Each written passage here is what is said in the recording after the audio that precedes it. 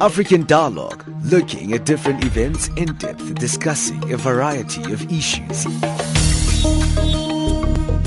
This is a very significant historical election. This crisis is still damaging, especially Finnish and European economies very hardly, and that's an important reason to get more and more cooperation. And what we see here is a clear violation of, one, the rights to privacy of Tiwonge and Stephen, and also we see Malawi violating its international commitments. Well, the position of Greenpeace is that it's been a disappointing meeting for marine species in particular. African Dialogue, a talk show where we cover anything and everything.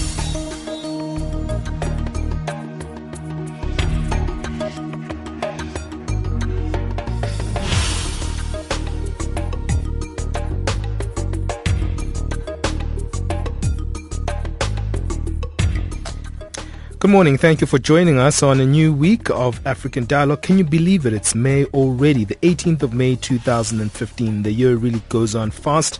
And thank you for joining us once again on this new week. This is African Dialogue. You're listening to Channel Africa, your gateway to Africa, and the voice of the African Renaissance. I'm Benjamin Mushatama, and you're listening to us on the frequency 9625 kilohertz on the 31 meter band to Southern Africa. Today, we're going to be looking at the political crisis in Burundi. But before that, let's get our news. Onele Ntsinzi is standing by.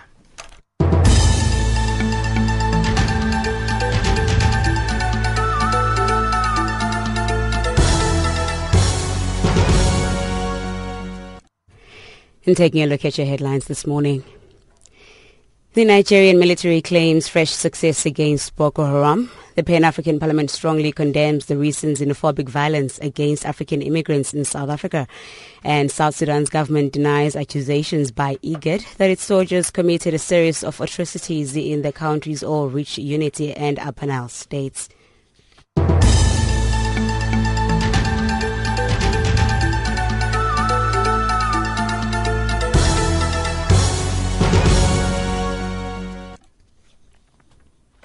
Nigeria's military claims it has overrun 10 Boko Haram camps in the group's Sambisa forest stronghold a day after the Islamists struck at a crowded bus station in the northeast, killing 7 people. Defense spokesperson Chris Olukolade says a number of rebels were killed in the offensive in remote Borno state, while 1 soldier died in a landmine explosion and 2 others were injured. The operation to clear the terrorists in the Sambisa and other forests is continuing. His troops in all fronts have been alerted to be on the lookout for fleeing terrorists.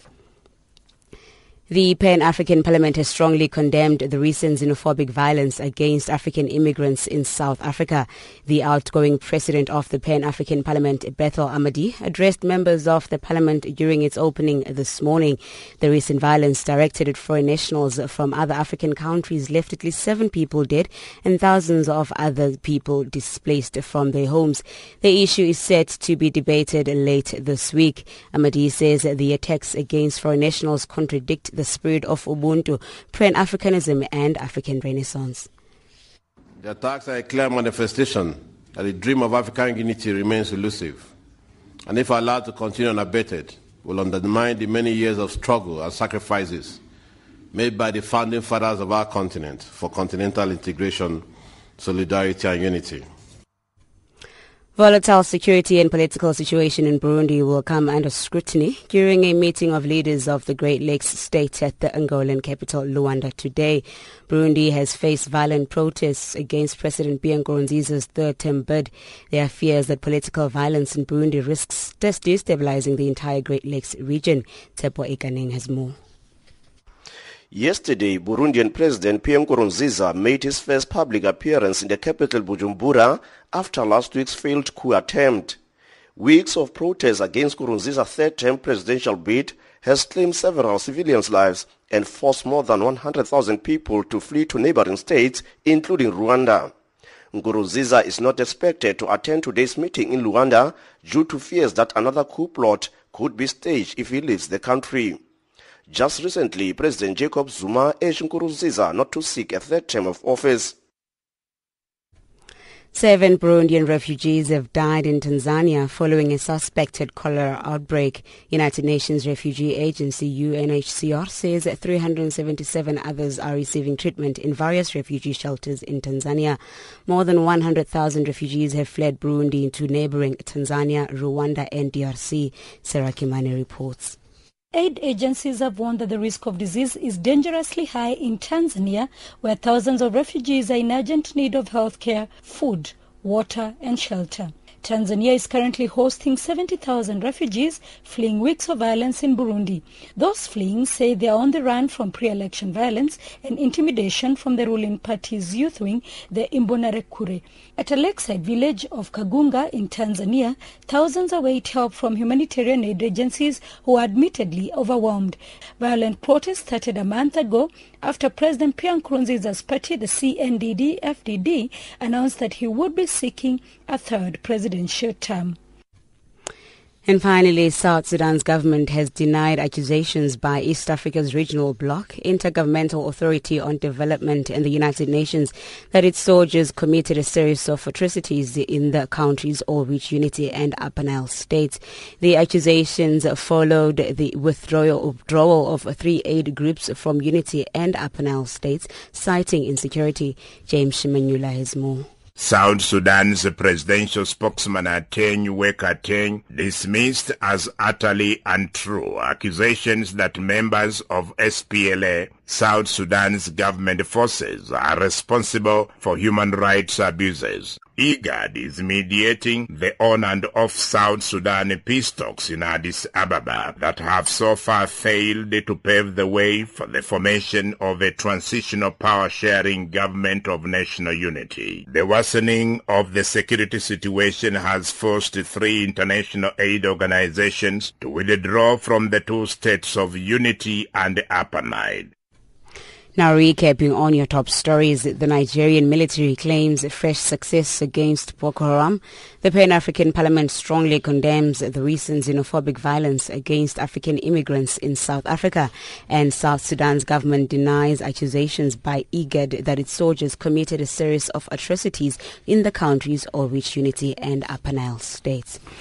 To watch what's happening at the Pan-African Parliament live from Midrand in South Africa, please go to www.channelafrica.co.za and click on the SABC News logo. Channel Africa News.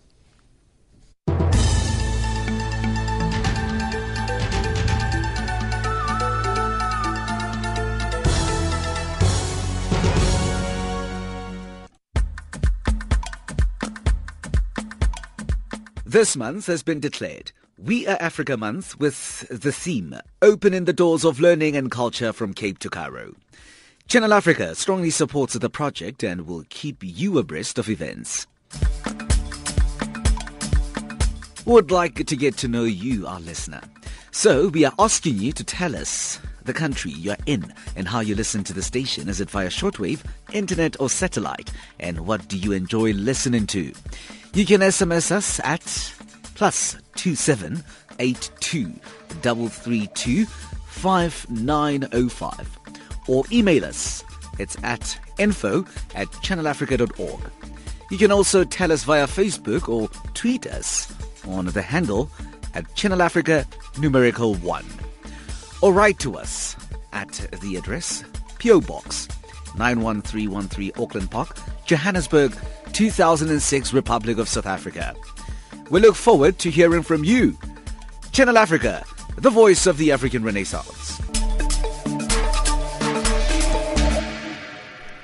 Well, thank you for joining us right here on Channel Africa. Remember, you are listening to us on the frequency 9625 kilohertz on the 31 meter band to Southern Africa. My name is Benjamin Mushatam. I'll be with you for the next hour or so, and we want to hear from you as well. So do interact with us because we want to hear from you. So you can do that via our SMS line on +27 823 325 or you can tweet us at Channel Africa or at African Dialogue at Channel Africa 1. That is, apologies, at Channel Africa 1, or you can tweet us at African Dialogue. Now, today we're looking at the political crisis in Burundi. Burundi's President Pierre Nkurunziza made his first public appearance in the capital, Bujumbura, yesterday. This is after the government experienced an attempted coup last week, which failed after many days of protesting. Now, in his appearance, President Nkurunziza sent a warning of a threat posed by Al-Shabaab, the Somali Islamist group. Burundi has plunged into crisis after Mr Nkurunziza said he has been seeking a third term of office. Critics said the move should be deemed as unconstitutional, and there should have been almost daily protests since Mr Nkurunziza's announcement that we saw, stirring memories of an ethnically driven civil war that ended a decade ago. Now, to give us an update, we have Bernard Bankukira, who's a radio news producer at Radio Isanganiro, as well as Dr. Phil Clarke, who's a lecturer in Comparative and International Politics at the University of London. But I'm going to start with you, Bernard. Maybe you should give us the latest. What is the situation on the ground in Bujumbura and other areas in your country, Burundi? Thank you. Yes, I have understood and I have got you, though difficultly, but the current situation in Bujumbura is it differs from an area to another. For example, if you go to downtown, where I was a short while ago, things are normal. The traffic is as usual. Banks, bank agencies, shops, pharmacies, and everything are open. The situation there is as if there's nothing in Bujumbura. But if you go outside downtown, for example, in the neighborhoods of the southern capital Bujumbura and in the neighborhoods in the northern capital Bujumbura, there's still an uprising. Roads are still blocked. In some areas, there's no traffic. The buses are not allowed to go. The demonstrators, the protesters, have blocked the ways. But the situation is not as dramatic as it was before the coup attempt, because maybe people still have fear to take to the streets, but in general, the current situation is that people still have fear. There is a latent tension that you can observe, people speaking at low voices that things might not be good. So this is what the current situation is, but in general, there's a situation of let me say, it's half-half. Yeah. Not war, no tension, no high tension, but people still have fear that anything can happen. Bernard, do we know any more updates in terms of how many more people have been arrested? Because last week we heard that 5 people were part of organizing the coup and were part of the protesting were arrested. Have we actually experienced any more arrests over the weekend? It's difficult to know the exact number of people who have been arrested, but let me tell you that when the coup was announced, most of the protesters who were arrested were released by force by the protesters and the military who mounted the coup. They went there and broke off the jail in which they were kept and released everyone, around the 600 people who were detained there. And maybe those who are detained are those who had been transferred in the countryside, in some jails in the countryside. But now it's difficult to know the exact number of people in jail. But in the effort of foiling the coup, the chief military announced that around 40 soldiers were arrested during the clashes, while others were killed, something like 12 people, 12 soldiers. 10 were captured, but until now there is no development. It's difficult to know the exact people who have been arrested, as long as no radios are broadcast, no independent radios are broadcasting, except the national radio and the Radio Maria, who are heard throughout the country. But for the time being, it's a little bit different. And something very important is that the current crisis is non-ethnic. People feared that there might be an ethnic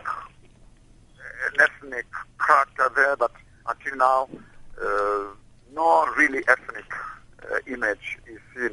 Okay.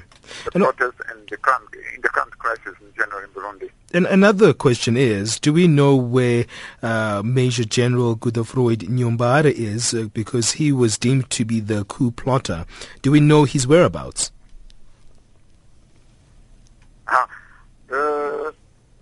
Until now, we do not know where General Godefroid Nyombare is, except that we know 3 of the many commanders of the clothes were arrested.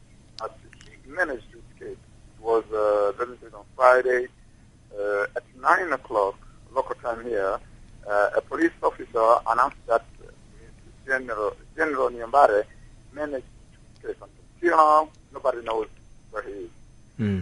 And just a final question. You mentioned that there's some parts of Bujumbura where there are some protests. What are the real demands from those protesters? Is it still the same sentiments that people are still against the third term that Mr Nkurunziza was seeking?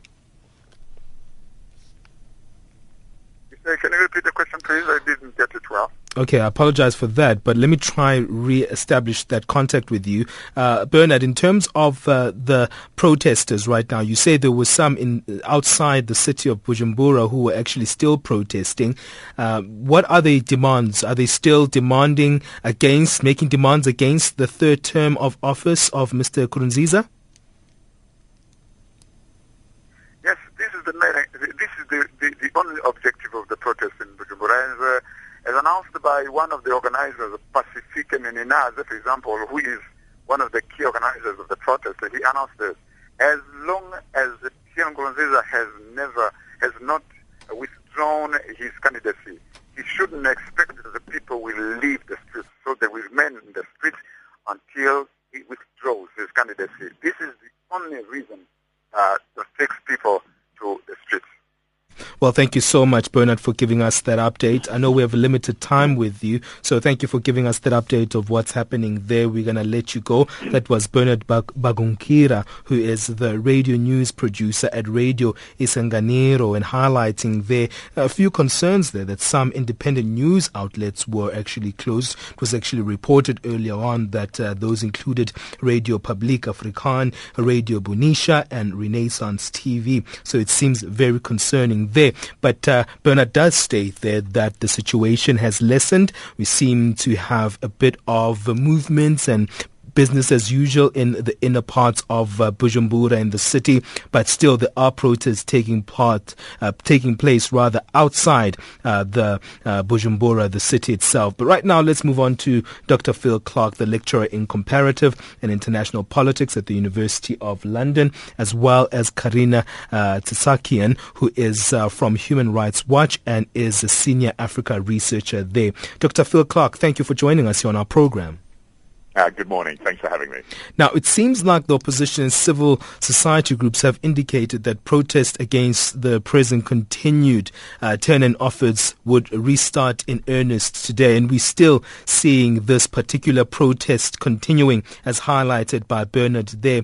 What does this show about really the sentiments of the people of Burundi, according to this third term that was sought by Pierre Nkurunziza?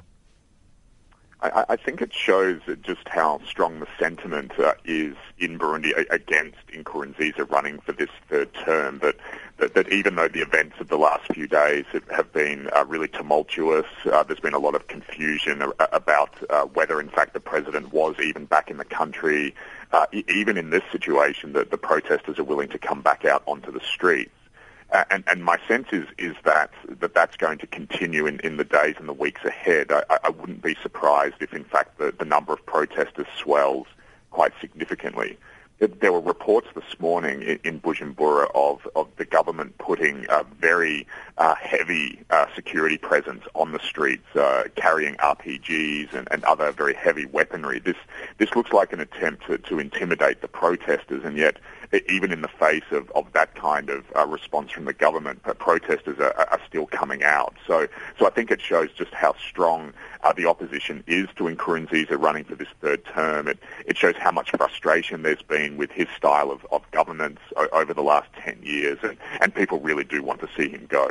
And staying with you before I move on to Carina, Dr. Clarke, is in terms of him making his first public appearance, the Burundi President Pierre Nkurunziza in the capital Bujumbura yesterday, he was actually citing something very offbeat. He sent a warning of a threat posed by Al-Shabaab.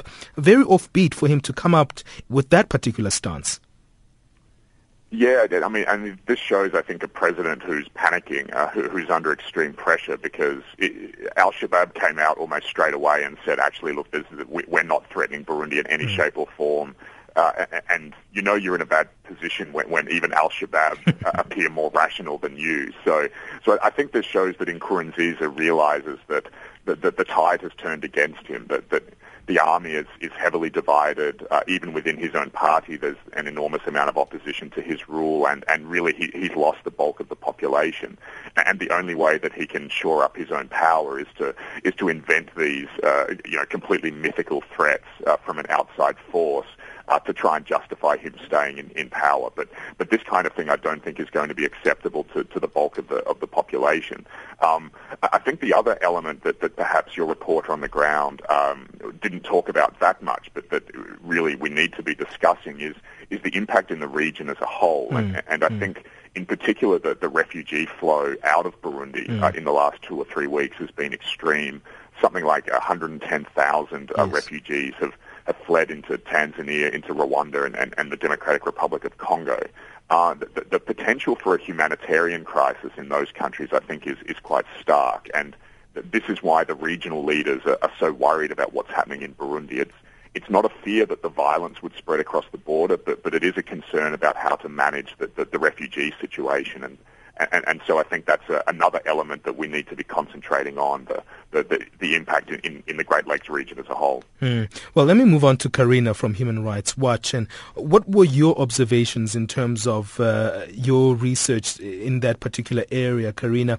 I know there's been a lot of talk against the way that those protesters were arrested as well. We'll come back to the humanitarian situation because I really want to unpack that a little bit later on the program. But what were your observations in terms of the response from the government, as highlighted by Dr. Phil Clarke, the heavy presence of the army, and also just the way Burundi's President Pierre Nkurunziza has responded, citing a very offbeat thing, Al-Shabaab. Very interesting indeed.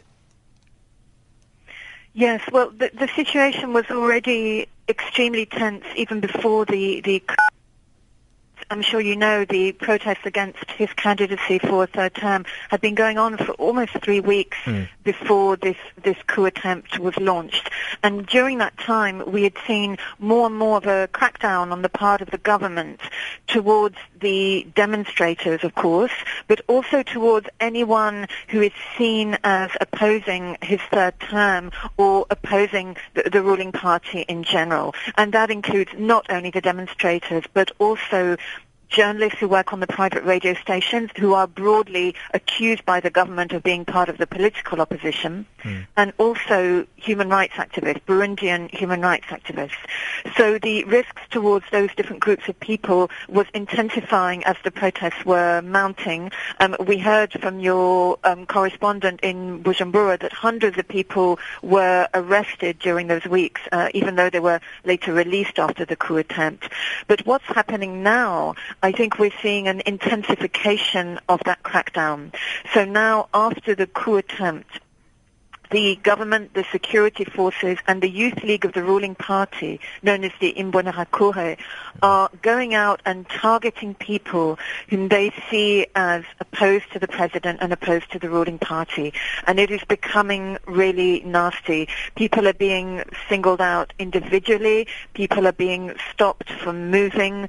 A lot of people are in hiding. Those who are able to leave the country are trying to do so, but of course most people can't. And there are a lot of people who are trapped, particularly in these various suburbs where the demonstrations have been going on. So we're really worried, and particularly about the human rights defenders and the independent journalists who could be first in the firing line right now. Well, we're going to take a quick break, and then we're going to come back with you, Dr. Phil Clarke, and you, Carina Tertsakian, and look at this particular situation and really try to unpack some of the reasons of that humanitarian situation where we've seen 105,000 refugees who have tried to leave the country or who have already left the country. So we're going to unpack that humanitarian situation when we come back after this break.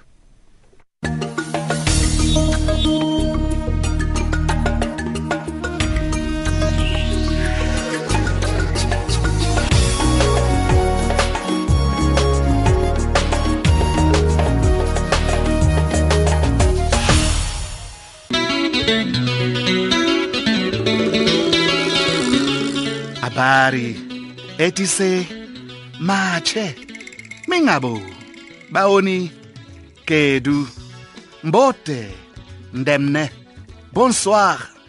Join me, Richard Mwamba, for a brand new music show on Channel Africa called Africa in Song every Saturday and Sunday from 18 to 20 hours Central African Time. Africa in Song, Saturday and Sunday from 18 to 20 hours Central African Time.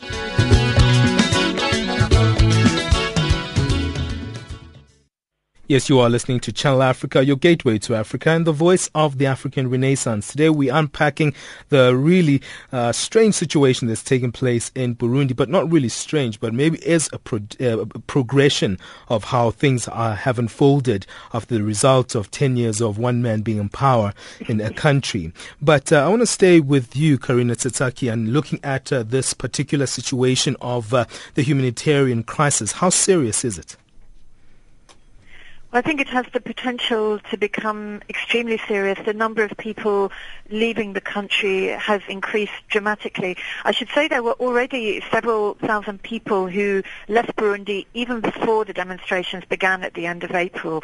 People were already very fearful, and many left before the crisis really began because they were worried about what might happen. But the numbers have been going up all the time. There are many more people who would like to leave.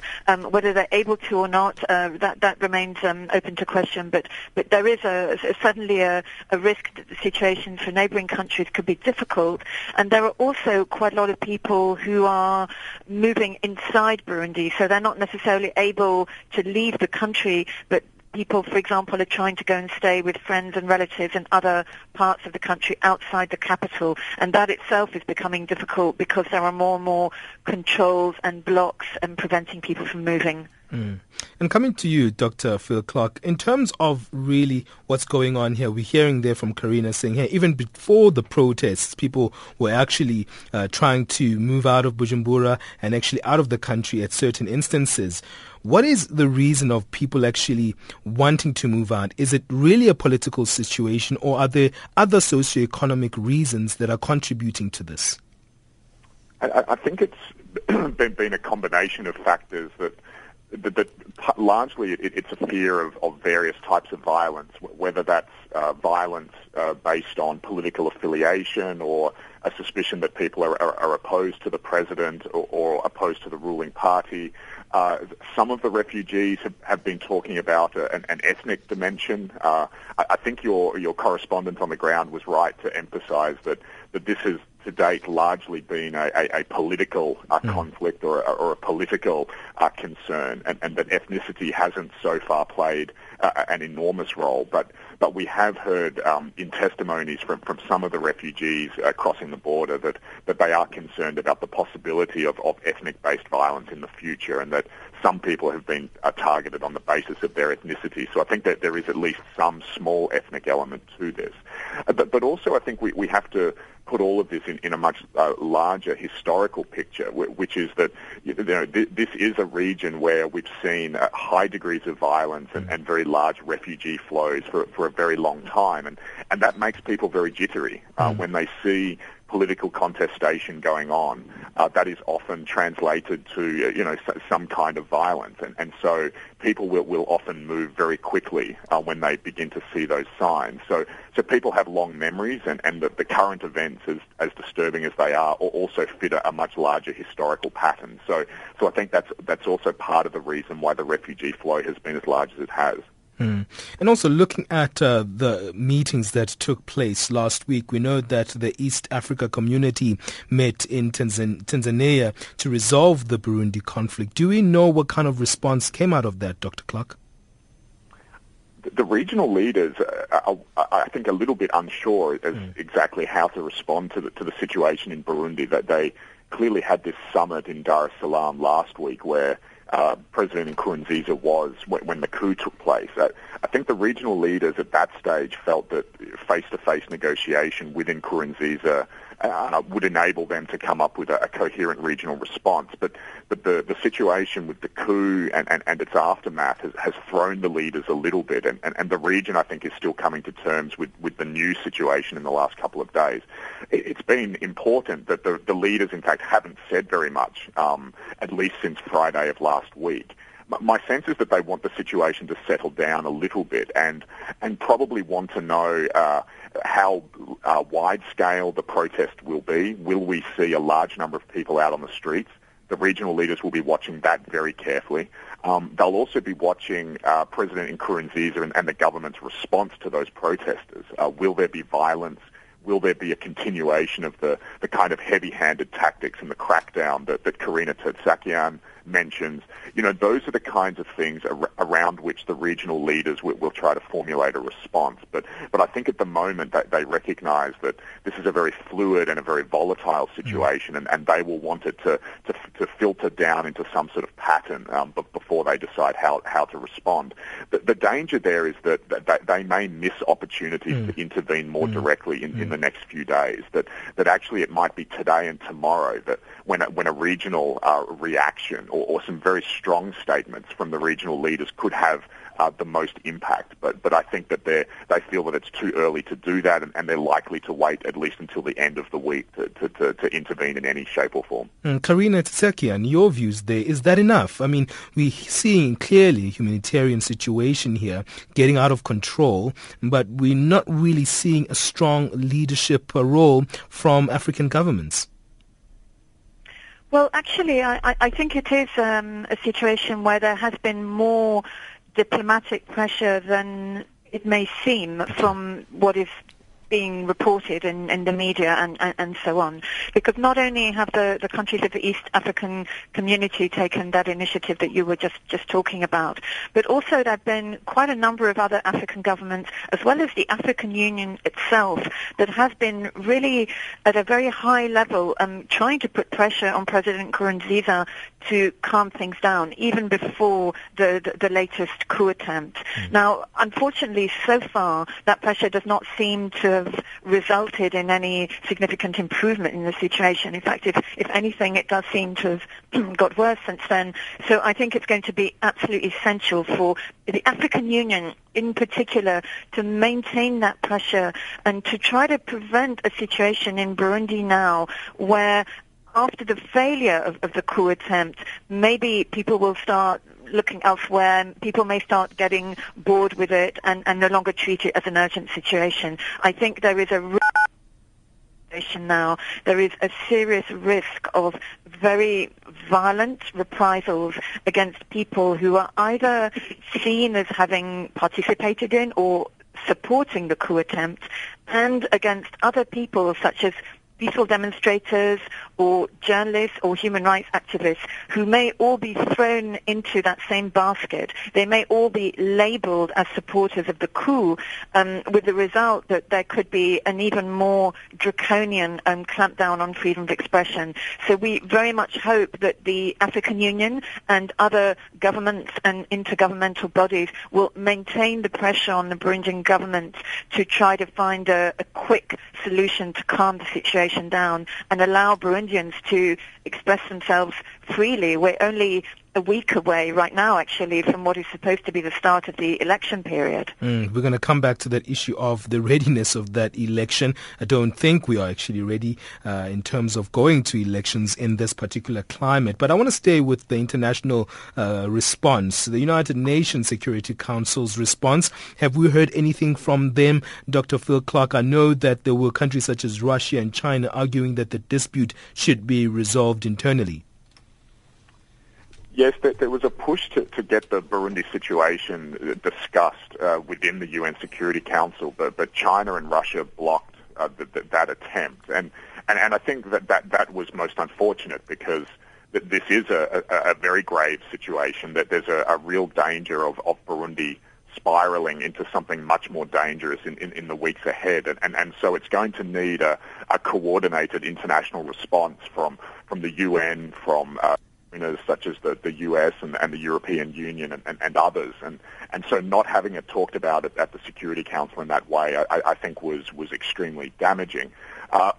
We've also seen in the last week or so, I think some real concerns coming from international governments. The US has come out and called for calm and called for Nkurunziza to respond to the protesters in a calm and careful manner.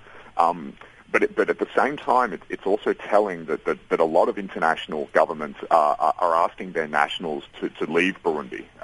And we've seen transport provided by the U.S. Embassy and some of the other embassies and high commissions in Bujumbura to in fact, evacuate staff, which suggests that those governments believe that there's a real danger of violence in the weeks to come. So I think what we're seeing is concern internationally about what's happening in Burundi, but so far very little coordinated action. And the danger, I think, as Carina very rightly points out, is that because Bujumbura is in a slightly ambiguous period, that we're not seeing massive amounts of very spectacular violence, that the international community may start to get bored or may start to turn a blind eye to what's happening. And I think that would be completely the wrong reaction. What we're seeing at the moment, I think, could be the calm before the storm. That this may just be the security services and the government gathering themselves again after this failed coup attempt. And we may then see something much more dangerous and a much more systematic crackdown in the days and weeks to come. So I think vigilance has to be the watchword at the moment, and that would also call for a much more coherent international response than we've seen so far. I think we've lost someone on the line there, but we'll get back to you, Dr. Phil Clarke. Let's take a quick break. The time right now is 37 minutes past 11 o'clock Central African time. Today we're speaking to Dr. Phil Clarke, lecturer in Comparative and International Politics at the University of London. As well, joining us is Human Rights Watch Senior Africa researcher Carina Tertsakian. Today we're speaking about the political crisis in Burundi. We want to hear your thoughts, so do let us know what you think about our conversation today. How serious is this particular situation, as you heard there from Dr. Phil Clarke saying, hey, maybe this is just the calm in the storm. Maybe we should be vigilant in terms of, hey, there might be a second response that's more systematic than the one that we've seen right now with the first attempted coup. But hey, we want to hear from you, so do let us know your thoughts, and you can do that by tweeting us at Channel Africa 1 or at African Dialogue, or you can SMS your views on +27 823 325 905. Let's take a quick break.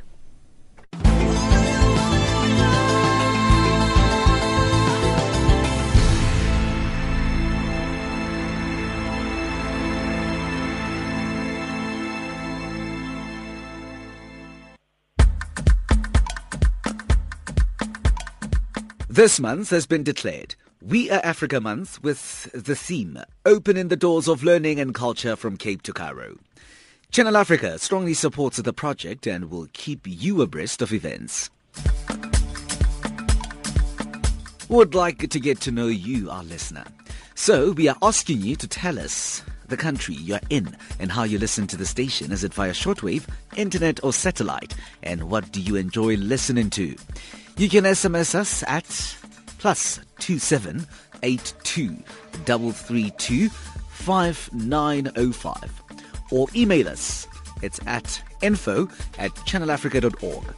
You can also tell us via Facebook or tweet us on the handle at Channel Africa #1. Or write to us at the address PO Box 91313 Auckland Park, Johannesburg, 2006, Republic of South Africa. We look forward to hearing from you. Channel Africa, the voice of the African Renaissance.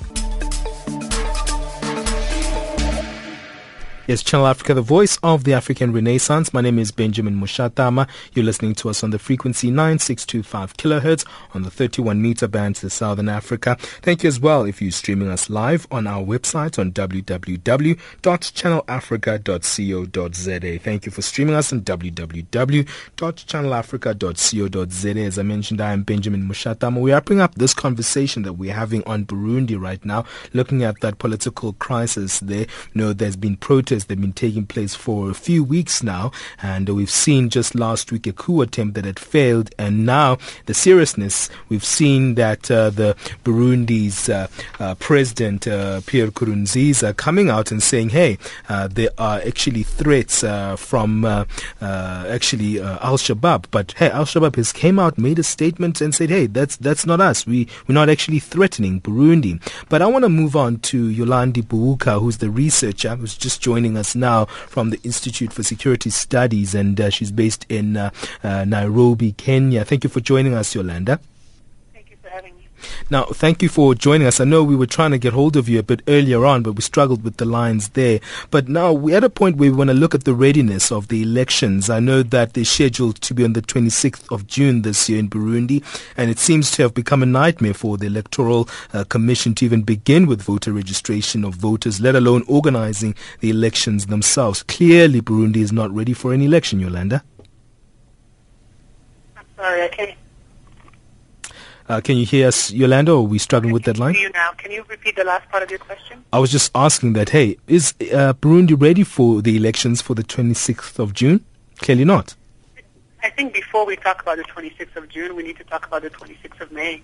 26th of June is simply for the presidential elections. The legislative elections are set to take place on the 26th of this month. And I think there are serious concerns about the level of readiness of the country, considering the protests, considering the failed coup attempt, and the fact that many members of the international community who should be monitoring the elections at this point consider that Burundi is not ready to host the elections. You have no independent media at the moment. There are still protests in the streets and insecurity, a very large number of displaced individuals in various countries in the region. Definitely not an environment in which we can have free and fair elections in Burundi a few days from now. And Yolanda, now what would be the way forward for this particular country? How do we move forward as Burundi? It seems very complex at this moment. It's very complex, given that both positions, whether we're talking about people in the ruling party and the opposition, both have maximalist positions. On one hand, supporters of Nkurunziza continue to move forward with his candidacy, and protesters have argued that they will stay in the streets until his candidacy is withdrawn. At one point or another, there's going to have some sort of mediation to either find a consensual agreement on the way forward, or one party is going to have to cave. Otherwise, we risk the legitimacy of the elections if the government decides to proceed forward, or continued violence and protest at this point. Dr. Phil Clarke, the way forward?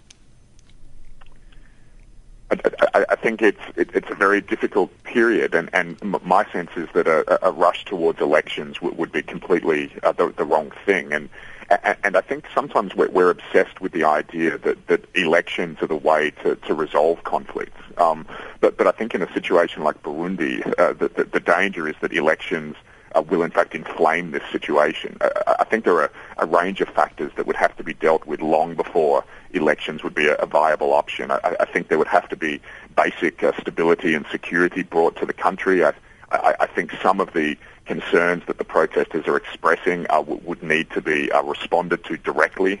That would require concessions from the government.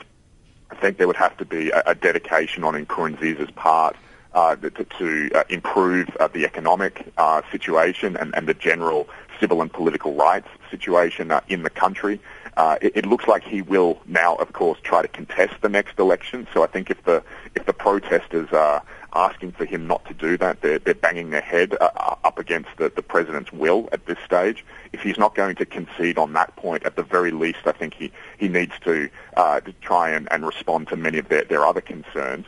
And if he doesn't do that, I think the protests are likely to continue and perhaps even enlarge. So all of those issues would have to be dealt with long before there's this rush to elections. And finally, Carina, your views there, as highlighted by Yolanda Bouka there from ISS, saying that, hey, the country is not ready for that situation of elections. Speaking about the elections in May right now, clearly not. But how do we move forward? From your side, I would ask, from a humanitarian perspective, is there a way of solving that part? Well, we look at it from the point of view not so much of the humanitarian situation, but the basic human rights of the Burundian population. It's very difficult to see how free and fair elections could take place when Burundians are not even able to express their views, express their political preferences, demonstrate peacefully, carry on broadcasting. As we heard before, most of the radio stations have now been closed, and that means that people don't even have access to information about what's going on. So when you have a country that is completely in the dark and people are cut off from information about the situation, it's very, very hard to see how they could vote in a meaningful way. So I think the priority now has to be for the Burundian government to immediately restore calm, to do everything it can to try to diffuse the fear that we've been talking about. People are really, really frightened at the moment, and I think one very obvious way of diffusing that fear is to allow people to speak, to allow people to organize peacefully, and then gradually things could return to normal. We are unfortunately still quite a long way off from that. Well, we have to wrap it up there, but I hope that we can speak again. I think we need to do a follow-up conversation on this one with the three of you again. But I want to thank Dr. Phil Clarke, lecturer in Comparative and International Politics at the University of London. Thank you to Carina Tertsakian, who is a Senior Africa Research from Human Rights Watch. Yolanda Bouka, I wish we had more time with you, but we struggle with the lines. But I hope that we can speak to you again for your insights. Yolanda Bouka is a researcher at the Institute for Security Studies. She's based in Nairobi, Kenya. Let's move on. We have our economics update standing by. Tabiso Lioko is with us.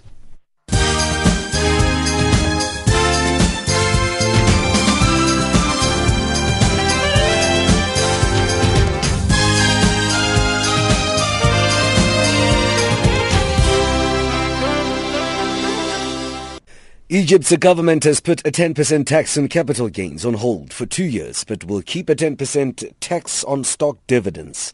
The taxes, approved by President Abdel Fattah al-Sisi last July as part of efforts to overhaul an economy battered by years of political turmoil, were challenged in court last month.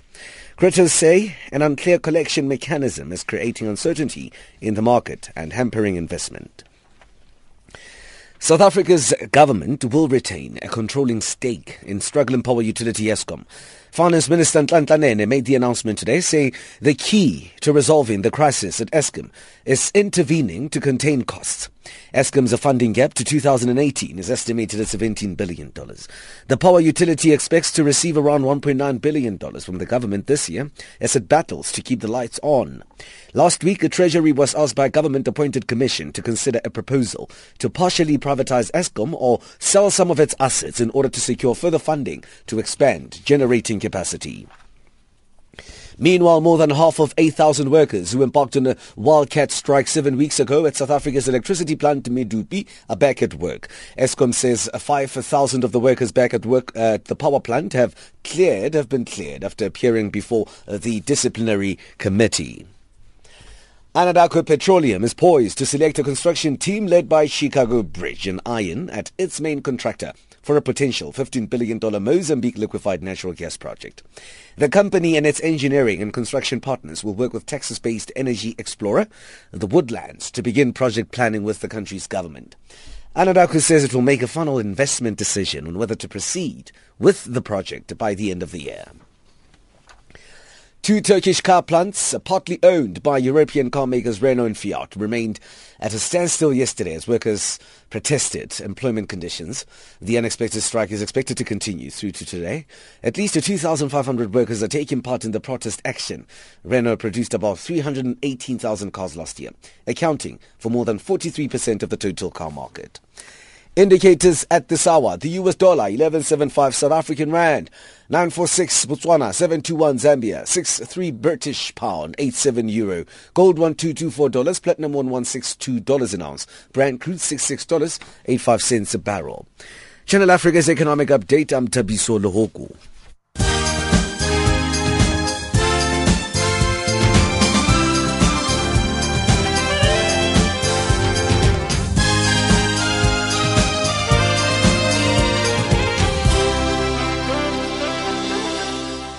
Musibudi Makura is standing by to give us our sports.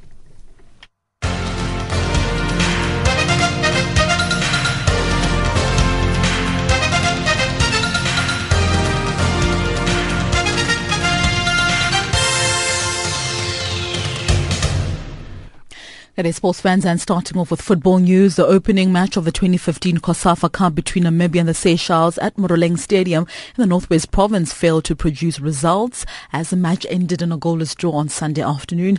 Namibia created numerous opportunities in a game, but a mixture of poor finishing and good goalkeeping from Islanders goalminder Jose Rufese kept the Brave Warriors at bay. Namibian head coach Ricardo Menete says he is disappointed with the results. We went into this game to get a win. We went into this game to dominate. We went into this game to score goals. Seychelles very good in the defense. You know, they even played, I think, about 5 players and 6 players sometimes at the back. And we were prepared for that. We even changed our formation to stretch them a bit and create chances. The chances came, but still we're lacking that cool head. We're lacking that special player that can put the ball calmly into the net. And that was our biggest problem today. For me, I think even if we had to play another 120 minutes, we were still not going to score, because scoring is something that must be in your veins. It must be there. It must be part of you. It must be a passionate thing in order to make your country win. And it didn't happen today. Meanwhile, Seychelles head coach Ulrich Mahot is delighted with the draw and says their strategy worked like a charm. What exactly happened is that we have to base ourselves on good organization, especially when you don't have the ball, because the match was more or less tactical on our side, because we know technically we don't have that much of potential or talents. We still have to work on when we have the ball, as you could see. But I could see we are in a process where we are bonding our team, a new team, and for sure you start from defense. And you see it worked well. Even though the opponent, they were a bit unfortunate, they couldn't score. On to local football news. The who's who of the South African football fraternity descended on the Sandton Convention Centre in Johannesburg for the ABSA Premiership Awards. It was a big night for Kaizer Chiefs captain Efo Mashamaite, who won 3 of the 4 categories he was nominated in: the Premiership Football of the Season, the Players' Player Award, as well as the Best Defender Award. Mashamaite was recognised for his role in helping Kaizer Chiefs win the league, as well as the MTN8 double in record-breaking fashion in the 2014-2015 season. Mashamaite credited his wins to hard work. I always look to challenge myself. It's a long journey. I'm 30 and I still believe that I'm young. And if I apply myself some more, work harder, I think there's still a lot to come. It's the purpose, it's the universe, there's a whole lot of things, but I'm very spiritual, and I believe that, I was brought here on earth to discover my purpose, and this is just one of the steps along the way. There's still a bigger journey out there. It can be more than just football. And these are just one of those moments when you reach a peak of a mountain and you still scale a lot more mountains, you know, to go and conquer. So right now I'm just gonna sit where I am and just, you know, plan out the future and reflect on the past. Meanwhile, Kaizer Chiefs head coach Phil Clarke won the Coach of the Season award, beating off competition for Mamelodi Sundowns, Pitso Mosemane, as well as Costa Papic of Polokwane City. Awards, though, yeah, they're nice to have. So they're not winning that trophy is a must-have. Having the supporters enjoying watching us play is a must-have. Having my employer think that it's well invested money, paying my salary, that's a must-have. But the awards are nice to have, and the records are nice to have, but they're not must-haves. The other awards of the evening, Mamelodi Sundowns midfielder Teko Modisa won both the ABSA Premiership Midfielder of the Season as well as the Nedbank Cup Player of the Tournament. Vitspe Pumlani Neshegeze as well as Monique Josephs picked up the ABSA Premiership Young Player of the Season as well as a Goalkeeper of the Season award respectively. Meanwhile, Orlando Pirates rookie Menze Masuku backed the ABSA Premiership Absolutely Awesome Goal of the Season award for his stunning strike in a 4-1 win over SuperSport United. Now on to rugby news, the Springbok Sevens team on Sunday finished the 2014-2015 Sevens World Series as plate finalist at the London Sevens, but more importantly bagged Olympic Games qualification to Rio next year and a second spot overall on the season log. The team had a chance to clinch the series at Twickenham on Sunday when they faced eventual winners Fiji in a Cups quarterfinals, but came short at 19-7, resulting in the South Sea Islanders team winning the 2014-2015 season overall title. A 28-7 win over Scotland in the semi-final secured a consecutive plate final, but unlike in Glasgow a week ago, the Blitzbokke lost 26-14 to New Zealand. The result confirmed the overall second place on the series log, with New Zealand finishing in third place overall and England in fourth place.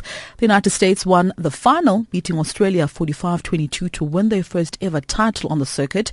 Fiji, South Africa, New Zealand and England secured qualification to the Rugby Sevens at the Olympic Games in Rio de Janeiro next year.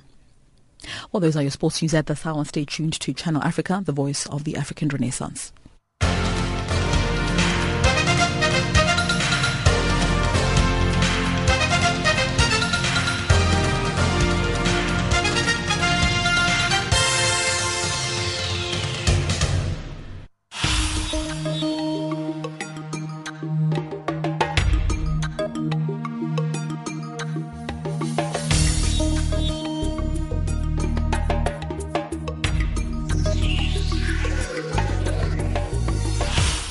Well, that's how we wrap it up. Thank you for joining us today on Monday's installment of African Dialogue. We want to hear from you, so do let us know your thoughts on today's situation of Burundi. Seems like it's becoming more complex now. The fact that now we are not knowing where the colonel is, who was apparently in charge of this particular coup. And it seems very complex when there's a date that's coming up just in a few weeks that is actually stating that's where the presidential elections should be. So a big moment for Burundi, very complex situation, unpleasant situation, especially when you look at that humanitarian crisis there. But we want to hear your thoughts, so do SMS us on +27 823 325 905, or you can tweet us at Channel Africa 1, or you can tweet us at African Dialogue. From me, Benjamin Mushatama, until tomorrow, God bless.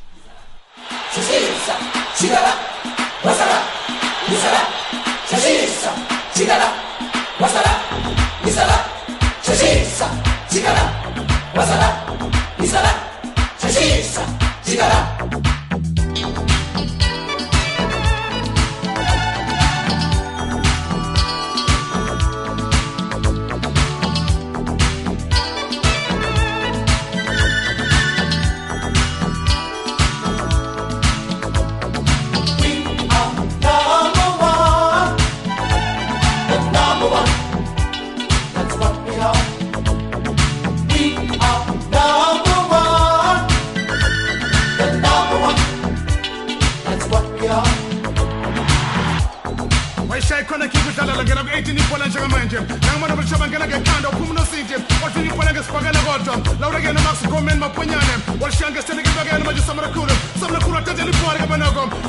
Some